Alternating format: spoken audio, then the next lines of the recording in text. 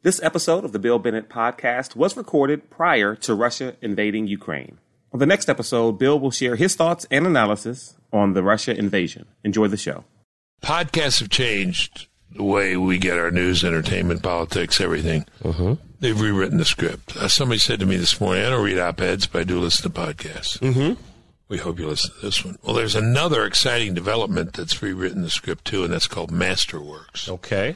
Masterworks enables you to diversify your portfolio. This is for investors. And potentially protect it from market volatility. And you do so by investing in contemporary art with Masterworks. Ah, okay. Now, I'm not up on contemporary art, but boy, it's hot, and people love it. They're the fintech startup shaking up the alternative investing landscape. It lets you build a portfolio of fine art without spending millions of dollars. Invest in Picasso, Warhol. Invest in paintings by iconic artists like these with Masterworks. Very interesting. Masterworks has an industry-leading research team, and it's created the first and only platform where anybody can buy and trade shares of paintings, giving you the same access enjoyed by millionaires and billionaires for generations. See, now you're talking my language, because I'm not a big art guy. Like, I sit there and I look at it, I don't get it. But I'm a money person. Give it a try. Our listeners get priority access to their latest offerings at masterworks.art/bill. Okay. Masterworks.art/bill. Join a new generation of investors. This is a new deal, boy. This is the modern world. Join that new generation of investors at masterworks.art/bill. And folks, see important disclaimers at masterworks.io/disclaimer. Masterworks. Give it a look. All right, folks, welcome back to the Bill Bennett Show. It is the podcast that takes a look at the news of the day and have thoughtful conversations about the things that matter the most. We'll try to do that today. We won't have much problem because joining me today is our friend Seth. Seth Leibson. Many of you know him. You know him, Claude. A show favorite, personally one of my favorites. I mean, I can't think of a better way to follow. I mean, we had Brian Kennedy and Joel Farkas for a two-part thing, and now we've got Seth. I mean, that's a good 3 shows in a row. You bet. Seth Leibson, host of the Seth Leibson Show, joins me now. Let's go to Seth's strength. How many Major League Baseball teams practice in Arizona? We have had the Cubs for years. When I met Leo DeRocher, that was fun. Then we also had the California Angels, so I got to meet Billy Martin when he was with them. And we probably have another one, but I don't know. We have, of course, the professional team, the Diamondbacks. But that's about it, as far as I know. I might be missing one. Did pretty good, didn't he, Claude? He did. Leo DeRocher, Billy Martin, come on. Well, if you're 80 years old, those names will mean something to you. And how old are you? That's a good Let's move on. He is on attack today. Here's the other thing, though, about I do want to stick up for Seth just in one aspect, because when we do have him on, you normally do go right for the sports to kind of like jab at him a little bit. And so I feel like he just counterpunches at times. Well, hold on a minute. Wait a minute. That you started the sentence fine. What I thought you were going to say is, and I don't know if you've noticed, but the last 3 times his answers have been pitch perfect. He is punchy today. And in fact, even had the Cardinals record better than you. I think we got to get another guest. This is just, wait a minute. This is getting out of hand. Man, Seth's on the road. We haven't even gotten to controversial issues yet. Seth, how you doing? Everything all right? Everything is great. How you doing, Bill? Well, pretty well. Truckers, you with them? Brothers of the Highway, you betcha I'm with them. I am amazed. You look at the institutions the left is going after these days. These are the institutions they used to say they spoke on behalf of. Isn't it interesting? Working class, that sort of thing. But, you know, you learned this. You taught me this. We learned it together if we didn't know it before. In 2004 onward, there's probably no better educated, smarter, well-informed class as an institution than truckers. And the way that Trudeau and his government have gone after them and the left has sympathized, at one part, in part, I want to say it's shocking. And on the other, there's nothing, very little shocks me anymore. I just didn't think that amongst all the epithets they would conjure up to denounce them. Racism would be one of them. That having been said, I'm with the truckers. Martin Luther King would have been with the truckers. Gandhi would have been with the truckers. Henry David Thoreau would have been with the truckers. Augustine would have been with the truckers. Isaiah would have been with the truckers. Who am I not to be with these truckers? Isaiah, that's even further back than Leo DeRocher. It's a little further back, yeah. And then I struggled to think about what Aristotle said about disobedience, and I'm not sure if that's earlier or later than Isaiah, but you can get it wherever you want it. And it's the kind of stuff we used to be taught in this country, that civil disobedience on behalf of a good cause and against an unjust law was something we were supposed to salute, not denounce. What is with Trudeau? I mean, he's way overreaching, right? Yeah. Just reacting, way overreacting. There is a legitimate concern about blocking traffic. Sure, or not. Sure, there's a legitimate concern about it, just as there was a legitimate concern when Martin Luther King blocked traffic. It's the question not of tactics, but of merits. What is the point? Are we fighting an unjust law with not even a rational basis that would be so easy to change? You bet we are. And the only reason we won't change it is because the government of Canada right now, as constituted, believes it can kick the truckers in the name of satisfying its tyrannical objectives, or at least authoritarian objectives.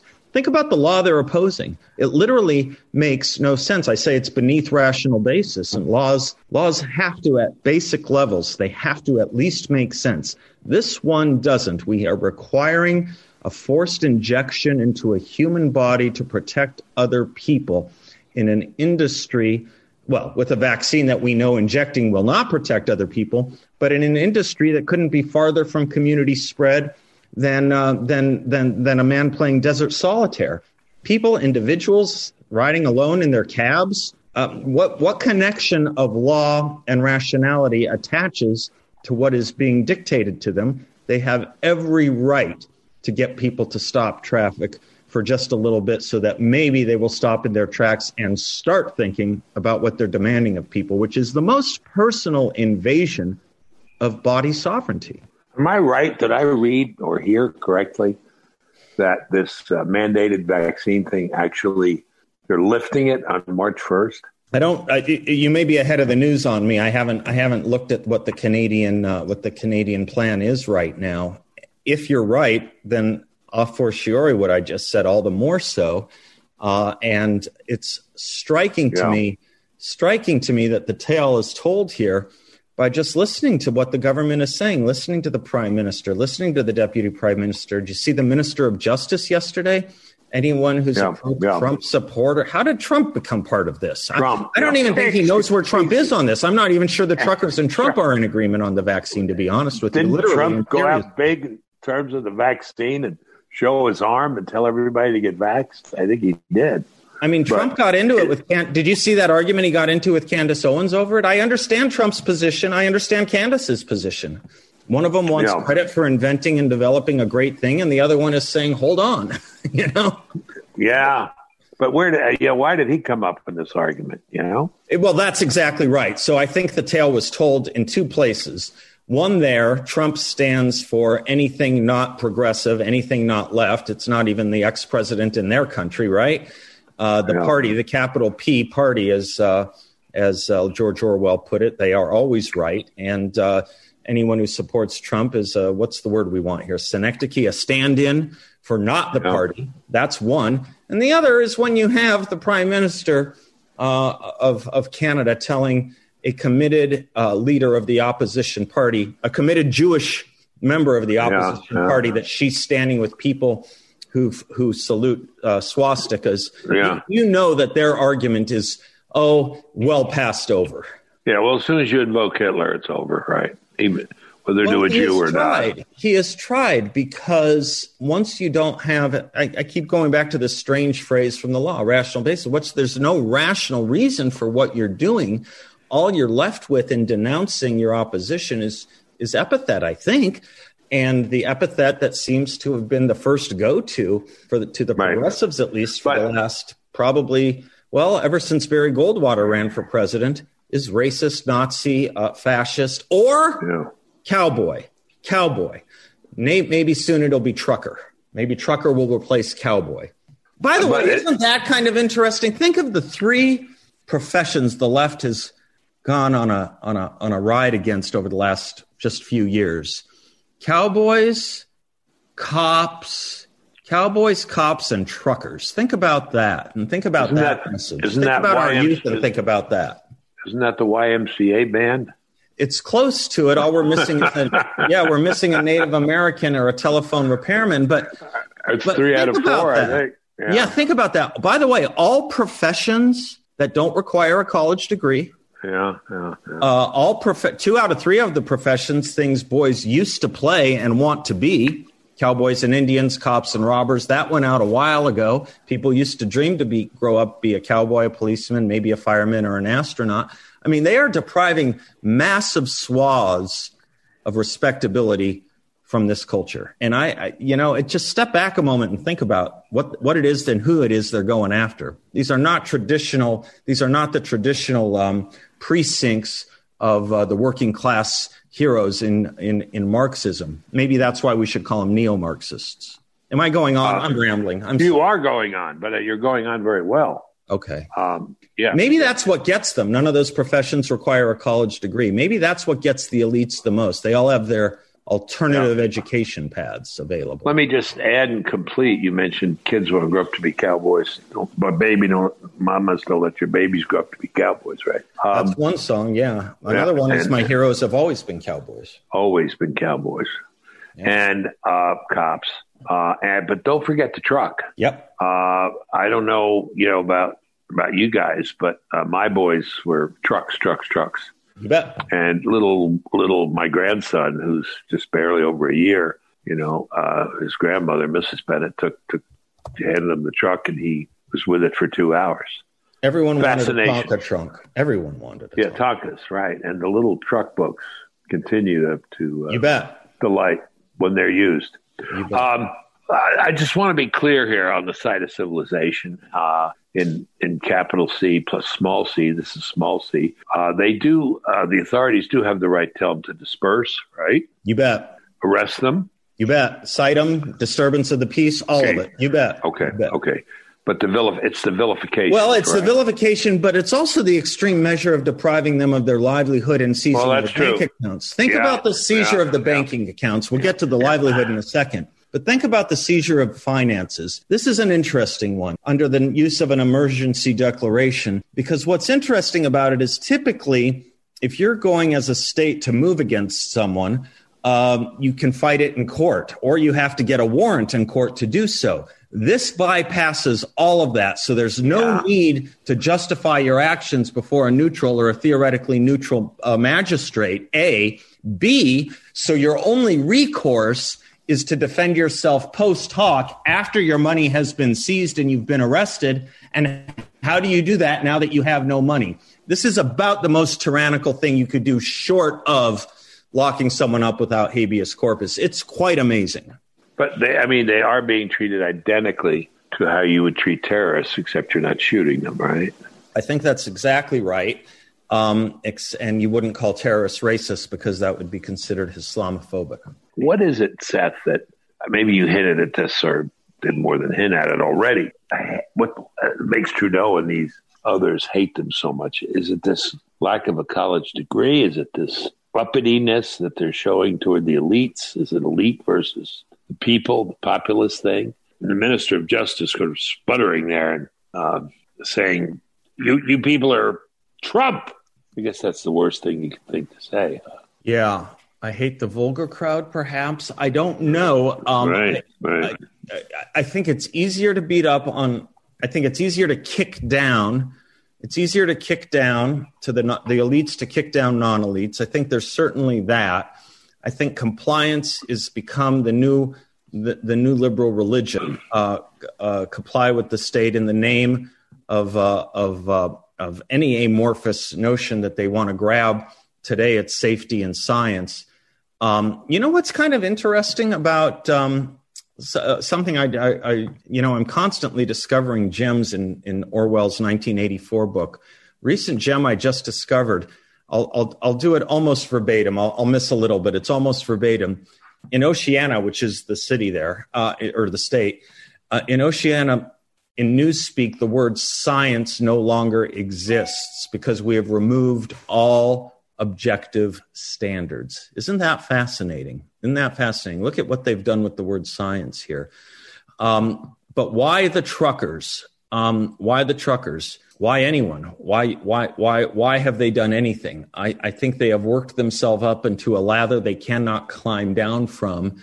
And the last thing they're going to do is admit anything they did was wrong. So the only thing they can do is force people into silent acquiescence and silence. I think you seized the other day, Bill, on a quote from Václav Havel you really liked. Yeah, and you sent it to me so I want to thank you for it. If the main pillar of the system is living a lie, then it's not surprising that the fundamental threat to it is living the truth, and that is why it must be suppressed more severely than anything else. And what's the truth here that's being suppressed? The truth that's being suppressed here is that vaccines do not stop community spread.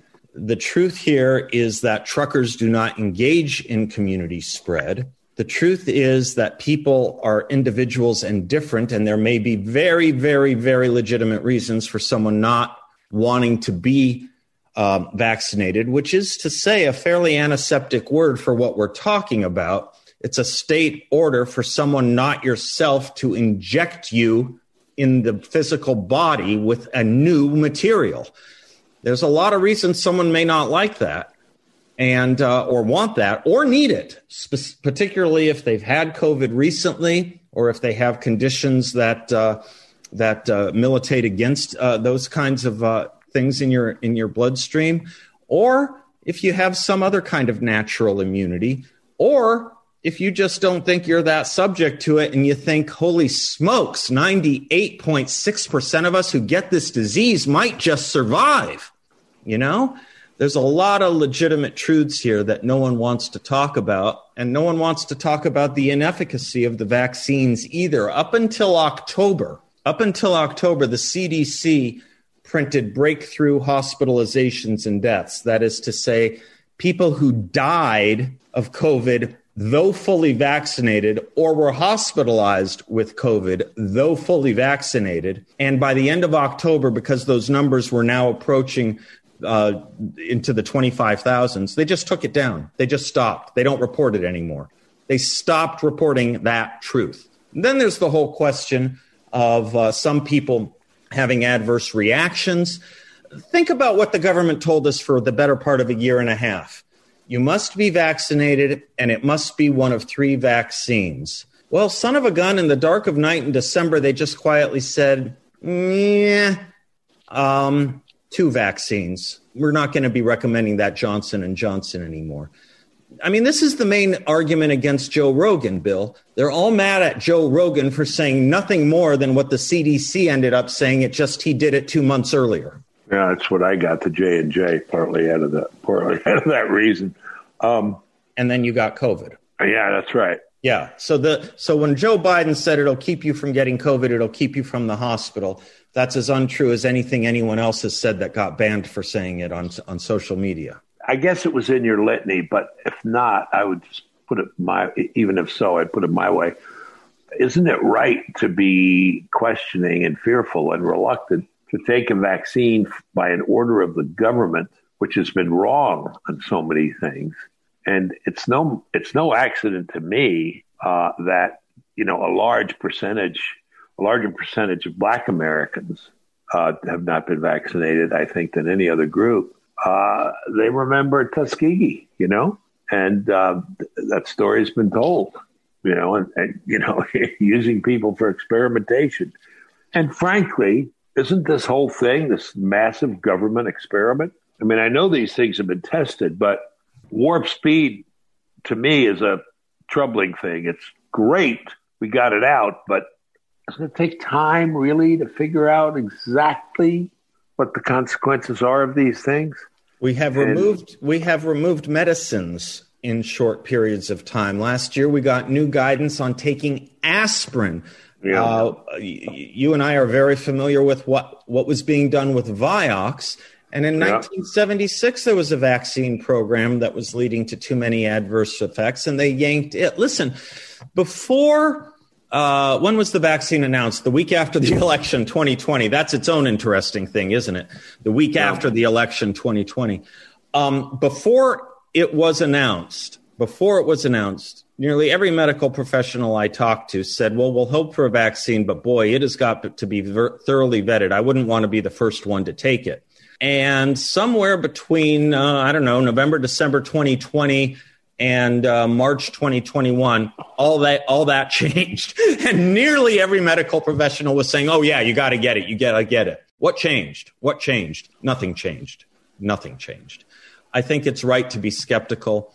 I think if you have underlying conditions or in an age category that matters on these things, it's probably a good idea. But the notion that you have to choose between that and your livelihood because the state says so is not socialized medicine. It's tyrannical. It's tyrannical misanthropy. It's also telling and instructive that throughout 2020, the media couldn't do enough interviews and highlight and celebrate enough frontline medical workers like nurses. They were the new heroes in our society. Until they said they wouldn't do it, yeah. Until they started getting fired by the tens of thousands for not taking the vaccine. And wouldn't you kind of want to interview a nurse as to why, what it is they saw that keeps them from getting the vaccine? You'd think that would be the time to interview them. No, they're just non-persons now. Also, I'm not the most careful listener to TV, but it's on all day and I'm watching in the background, listening in the background. I don't know how you watch in the background. Anyway, I'm listening in the background. I get the impression, tell me if I'm wrong, that a lot of the experts who are on, not just Fauci, but people I tend more to like Gottlieb, it seems an awful lot of them are on the board of Pfizer or have a big financial interest in this vaccine. Am I wrong about that? No, you're not wrong. And that's why I think Scott Gottlieb is one of the last people that should be on TV talking about it when you look at what percent of profit that company took from this vaccine. Yeah, I think he's about the least credible person you could put on there. I just happen to think that when it comes to, people who work exclusively for the government, Anthony Fauci or Rochelle Walensky or any of these people, I think what's important is what's their track record? What have they been right about? Yeah. What major thing have they been right about? I would venture to say on every major thing they turned out wrong. Every major thing. And the experts that they should have been turning to were Heather McDonald, you, me, Dennis Prager, Jay Bhattacharya, and Atlas, Marty McCary. Because you know what we know now, what we were writing about in April 2020? You and I wrote about it. Thing. Nothing has changed. Nothing has changed from what we said, and it's all borne out to be true. Numbers might have been different, but everything else is borne out to be true. Yeah, the article that Seth is talking about, we published in April or May 2020? Well, we did about 5 or 6 articles from April to the summer, maybe 7. I don't know. I think they've all borne out. Every one of them. And we were censored. So I would replicate them on my show, Bill. And we were doing YouTube at the time. YouTube took them all down. Every single one of them was banned. Every single one of them. Weren't we attacked from the right, too, by National Review? Yeah, I think Rich Lowry has a lot of apologies to offer. A lot. Yeah. But it was mainly ignored, wasn't it? Or taken down. Speak for yourself, but I'm not the smartest guy in the class. But there were things that were going on that were so frigging obvious. It was obvious. What happened to the study from Johns Hopkins 2 weeks ago? 1,800 lives were saved by all of this. Why is that study not news of the year? Why is that? What happened to that? Massive study out of Johns Hopkins University 2 weeks ago. All the mitigation efforts that took place for a year and a half saved 1,800 lives. Oh, yeah. What happened to that study? Fair enough. What happened to that study? I was delighted to see, and it should have been a revelation when they announced to that classroom of kids they could take their masks off. You see those little guys jumping up and down? I saw that. It was beautiful. Did you see the Secretary of Education, your successor, saying that his favorite part about teaching on Tuesday, Love a Teacher Day? What was his favorite part about teaching? seen smiling faces. What a lie. What a crock. He hasn't seen a smiling face on a child in 2 years. Yeah. And boy, what a big deal that is. Yeah, it is a big deal. It is a big deal. What a big deal. Now add special needs. Kids to look at each other, to see the teacher's approbation, her smile, her approval, the child's embarrassment at a question. And now add children with learning disabilities who rely on facial expression. Yeah. All right. Well, back to the truckers. So how does this end, Seth? Well, I hope it ends. I don't understand the Canadian political system as well as probably everyone listening to this podcast, to be honest with you. But I hope it ends with political retribution. And yes, that's the word I want to use, retribution. These people deserve punishment, political punishment. They deserve to be cast away and never heard from again. They deserve to be embarrassed. They deserve to have the reputation that we think of when we give it to people like Richard Nixon. They deserve to be gone. You know, another thing that's been brought up that I think is fair is the degree of vitriol and action. You know, you should mention closing down their banks, their bankability, with what went on in the summer of 2020, huh? Yeah, how many of these truckers have burnt down buildings? How many have sent firebombs against federal courthouses? Yeah. How many people have been killed? And how many politicians who, like our vice president, have stood up and said, "I'm going to raise funds for them"? Yeah. How many are? This is not only disproportionate in and of itself. It's misoriented. It's disoriented. There's a disorientation going in around. We have our priorities wrong. You taught upside me that. Down. Totally. You got me into that great.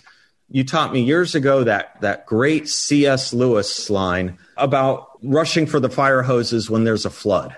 Right. And his next line on that, interestingly, his next line on that is, by tending to focus on the things that matter least rather than the things that matter most when the boat is gunwale under.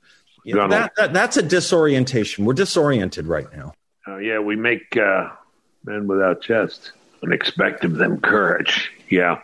You know what's interesting about that quote? The name of the book it's in, The Abolition of Man. Yeah.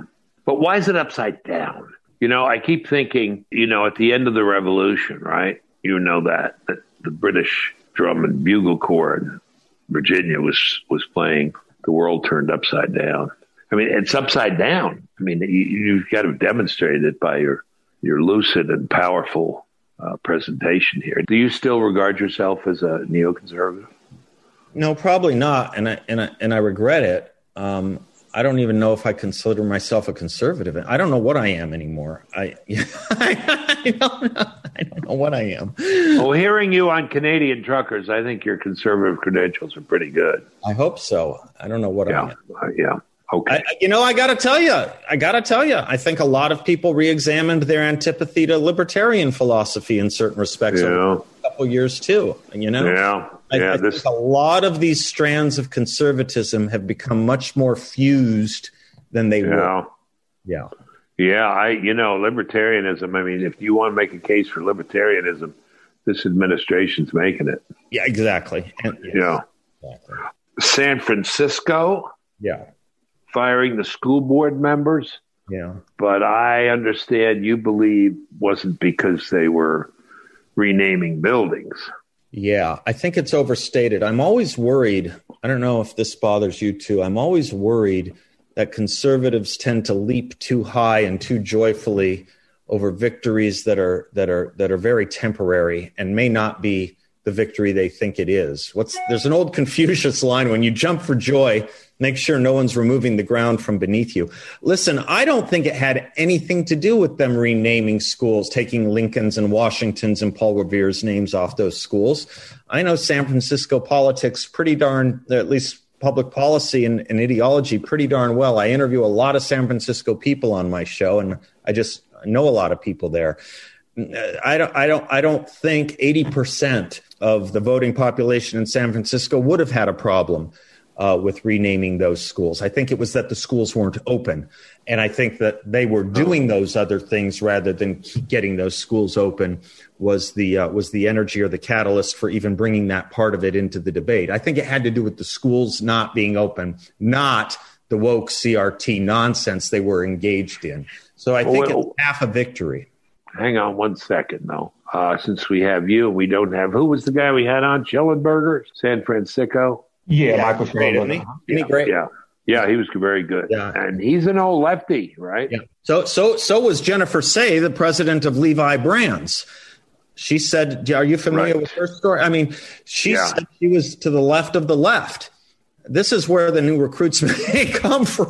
I thought it was going to be cancel culture. It might be over the school closures. I don't know. But let me ask you this. Yeah. Expert on San Francisco. Yeah. Because I have a serious question. Are there any registered Republicans in San Francisco? If so, how many? Well, probably not more than 20%. I don't know. Okay. What do you think? Second, so I have no idea. I don't know anybody anymore. I used to go there all the time. Yeah. While I was living on Speeches. Yep. Every fourth speech was in beautiful San Francisco. And, you stay at the top of the hill and I'd walk down 8%. And I'd walk around the harbor and, down to the wharf. Yeah. And then walk back up the hill when I was in shape. Run up the hill when I was in shape. What percent? 8. Okay. 8. Really? 8%. Did you make that up? You just No, I'm looking at the politics of San Francisco on Wikipedia right now. Okay, and this doesn't in any way challenge your thesis, but I'm just curious if they would be most upset about schools closing. But then in the case of Lowell High School, which is where the one person I do know from San Francisco went, that was a merit school, kind of like Thomas Jefferson School, but they changed it to a lottery school. Right. And that's poison. It's poison to the elites too, isn't it, Bill? I mean, they can get along and go along with public schools so long as the public school is Lowell or Bronx Science or what did you say, Thomas Jefferson or New Trier. That's the public school they like. Once we make it like everything else, we're going to get a little angry. Yeah, and by the way, the private schools, did you read that great article interviewing the parents from Harvard Westlake? No. You know what Harvard Westlake is, don't you? All right. Very, elite private school. Extremely expensive. Mm-hmm. Anyway, they had these sessions, you and I would call them indoctrination sessions for parents about their white privilege and all this. And they interviewed these parents, all, of course, anonymous. And they said, I'll spend the $60,000 a year for this prep school. I'll go to these stupid meetings and hear all this garbage and swallow it, provided my kid gets into Stanford. Right. But I think it's our colleague and friend Victor Davis Hanson who said, wait a second, they're not getting in. Then you're going to see a revolt of the elites. I do have a kind word to say about our Speaker of the House. Unlike Joe Biden and unlike Kamala Harris, she actually submits to a lot of interviews. She really does. You can't go a Sunday without seeing her on one of the programs. She really does. I'll give her credit for that. When she does, she lies and lies and lies, but she does sit there. Yeah. What I would love is for a reporter to ask her how she voted in the recall election. I would love to know the answer to that. Wouldn't you? Yeah. I bet she voted to keep him. Yeah. I bet she voted against the recall. Well, I understand you think people are overinterpreting or misinterpreting, but it's an important moment anyway. It is for me. You know why, personally, don't you? For years when I was on the stump and I'd give my speech and then we'd go to Q&A and people would say, I really want to change education. What do I do? What did I say? Run for school board. Run for the school board. People would laugh. Yeah. As if it were a joke line. Yeah. Well, I used to say, look, that's where the rubber hits the road. That's where the decisions are made. You're giving out condoms. We teaching math. What are we doing? The big decisions that will affect your child's life. And then my laugh line at the end was, and by the way, if you serve on a school board and you're a Catholic, you get a lot of time off in purgatory because that's what it is. It's purgatory. Bill, you'll be getting in the mail any day now your new issue of the Claremont Review of Books. Uh-huh. I want the audience, and I'll reference to you, to read the opening essay by Charles Kessler. It looks like something you and I could have written 15 years ago, but Fine. Good. He goes into a pretty deep dive of Nicole Hannah-Jones of the 1619 Project. Uh-huh. And he went through an essay, her opening essay, which I had never done before, and he did. And it's very interesting. I did not know this. She tells the story of her dad, who was a World War II vet, proudly flying the American flag in their front yard and taking such good care of it that the moment it became tinged or dirty, he would replace it. And then she has a very interesting line. I learned in school why he was wrong. This is the problem. This is heartbreaking. The problem. Heartbreaking. And Bill, you were on this. You got that right. When you said run for school board, you got it right, because the left took the schools seriously and we didn't. And they knew what they were doing and we didn't. Yeah. Chapter 2 of the Communist Manifesto, Karl Marx says, if you want to vanish the family, you start in the schools. Yeah. Vanish. Well, interesting. Vanish the family. All I can tell you is the smartest guy I know, maybe as smart as you are, David Galerter. Oh, I know. Smartest guy in the world. Thanks. Okay. Yeah, he's another planet he's on. I know, but who are the 3 smartest people you know? We'll come back to that. Go ahead. Well, no, he said. Oh, by the way, I agree with you that we're not going to do it unless we fix the schools. Yeah. Colleges and universities, sure, that's where I live, he said, but really it's the schools, middle and high school. I found out in school that he was wrong. Do you know that she says, and this is part of critical race theory, I mean, why didn't it just fall? People say, well, what's it all about anyway? I give one example. The American Revolution was fought to maintain slavery, to keep slavery.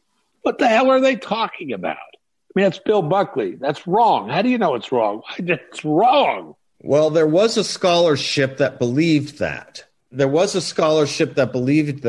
We used to call it the lost cause view of the American founding. Yeah. That is what Jefferson Davis believed. That is what Alexander Stevens believed. That is what Roger B. Taney believed. I don't think. Look who they're citing as exactly. authority. I don't think the 1619 Project understands that they are using Confederate history of the United States. There was another view. The view of Lincoln, the view of Grant, the view of Frederick Douglass, the view of Martin Luther King Jr. And just funny thing about that point of view, that second point of view, funny thing about it, had more geography, more people, and it actually won.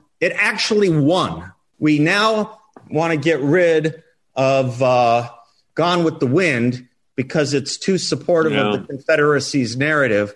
But 1619, which is entirely based on the Confederacy's reading of the American founding history, is what's now dominant and cool in our education system. All right. See, those guys, or Nicole Hannah-Jones, is that her name? Yeah. Using the authority of Jefferson is another example of the book we're going to write together called The World Turned Upside Down. I'm good with that. Who are the 3 most smart people you ever met? Galerter being one of them.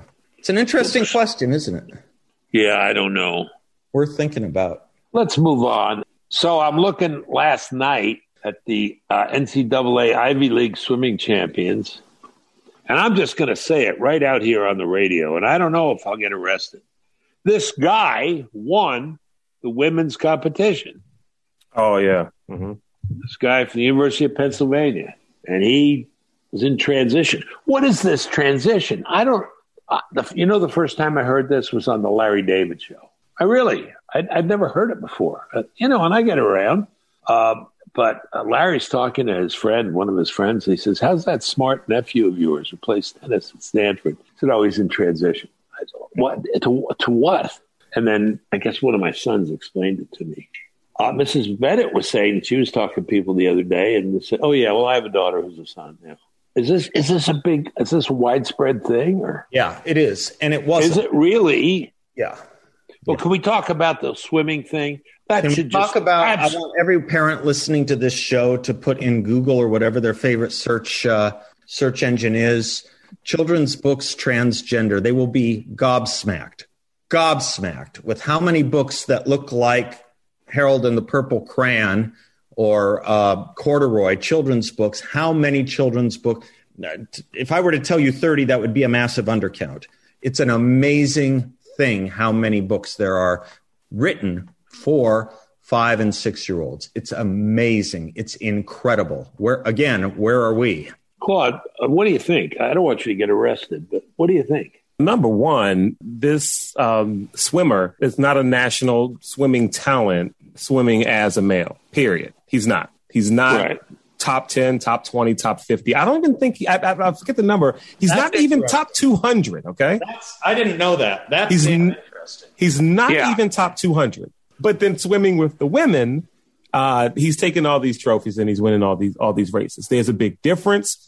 And it gets to further points such as, okay, if you want to transition, they're moving from a standpoint of it being none of your business to it being your business, and you have to care and you have to accept. And I should be able to play in a sport.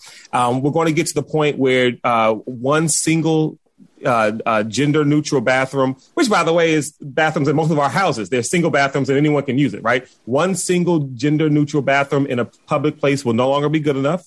If I feel as if I'm a woman, am I transitioning? I should be able to. It's all about acceptance. It's not about, at one point it was about being free to live how I want to live without any kind of social construct limiting myself. And once you get that, now it has to affect you. There's no reason why any of these girls in the NCAA, these swim meets, who work so hard, who are in these universities and they're working and that they can't achieve their best because a guy who is transitioning to a girl. And there is a physical difference. There just is. I can hear the people screaming about school boards and about vaccination. I'm the father of sons. I hear myself screaming on this topic all the time. This is ridiculous.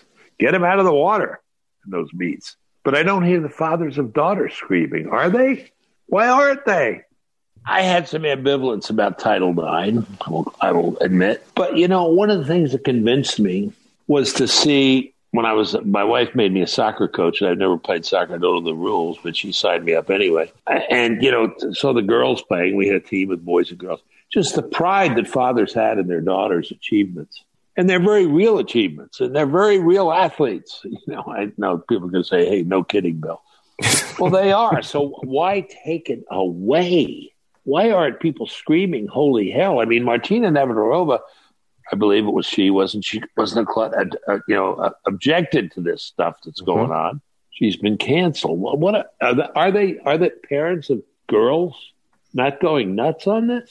Especially fathers who took the time to train and work with their daughters.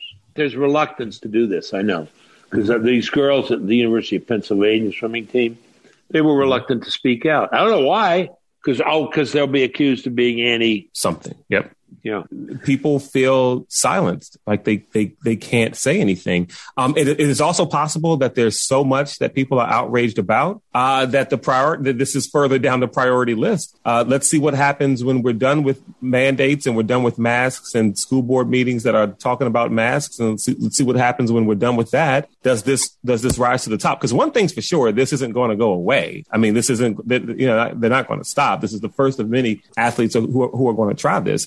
But Seth, one overarching theme Bill and I talked about, during the radio show and even on the podcast is what's going to happen when liberal causes collide. I mean, at one end, you have where's the feminist movement? Where are the women who are saying this is not fair for our young girls? One that is colliding. I'll tell you one that is colliding, and it's the old school.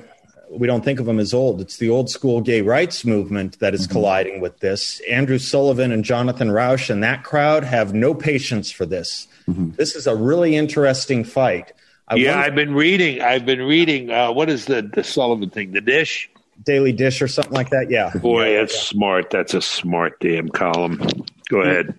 Yeah, one of the smartest. I agree with you. I wish I liked him more. But anyway, I can't answer your question now as to why there's so much silence. I think people don't want to be accused of violating someone's truth. This my truth mantra deserves another show among us sometime. But but supposing that truth violates the 15 years of training you've been giving your daughter. Well, I was just going to say, okay, I can't answer the question now, but I think I can answer it 3 years from now.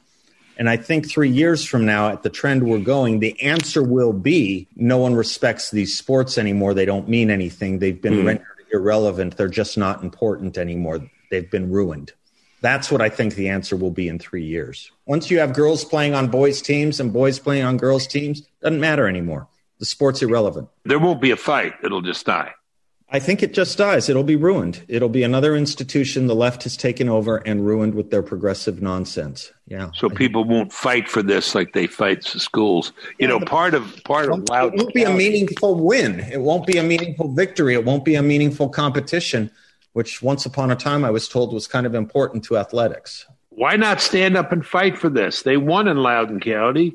They've won in other school districts. Part of Loudoun County, by the way, was exactly this issue. Yeah. Loudoun County parents I talked to said what really infuriated them was that boy in the dress in the girls' bathroom. Yeah. Well, I think that's it, though. You just said it. It was parent against parent. But that's the CRT fight was about adults doing stupid things and irrational things.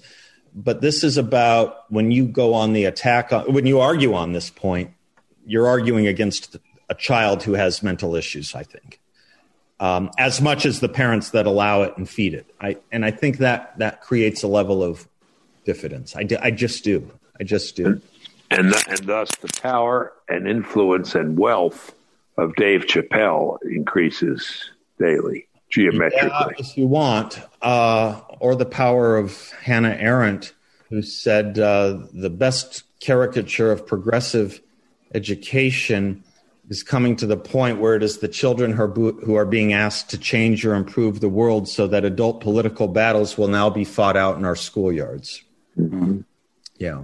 But explain to me the success of Chappelle if it isn't the case that everyone knows what he's saying is in many ways true. So it's almost the opposite of that first kind of theory about the liberal causes colliding. I think that there also is a joining of individuals who may be total opposite ends of a political spectrum, but when it comes to some common sense things, they see eye to eye, even though they may not admit to it. Think about some of the folks who do not want to get a vaccine, not necessarily anti-vaxxers, but they just don't want to deal with it. You've got a large black population, super liberal. They don't want anything to do with the vaccine. And you've got a lot of super conservatives, always Trumpers is what we can call them, who are also anti-vaxxers. This is something that they agree on. I think it's the same thing with the Chappelle crew. There are people who will listen to this and what he says, whether they chalk it up to just comedy and that there are some things that you shouldn't be canceled for if it's part of a comedy routine or not, or if they just believe it to be true, which is what Chappelle is saying, that it's not just comedy. Why I'm saying that this is exactly what I believe. This is true. These are facts. When you're born a female, you're born a female. When you're born a male, you're born a male. It doesn't matter how you feel. You are what you are. That the same way there are super liberal causes that will collide, I think that there are just some common sense causes that no matter where you stand politically, you just have to agree on it. And I think that's where his popularity is, and just the boldness to say it and not care about being canceled. You said a lot there, all good. And I think the laughter can be explained by any number of motives, any reasons. Mm-hmm. But the standing ovation, that's because they think he's saying something true. Right. And might I venture to guess, he's not only saying something that's true, but he's at a level of imperviousness to the backlash, and people are standing up for saying, thank you for saying what I can't. Oh, 100%. Absolutely. Absolutely. Well, Seinfeld has complained about he can't do his routines. Right? He won't do college campuses anymore. Yeah.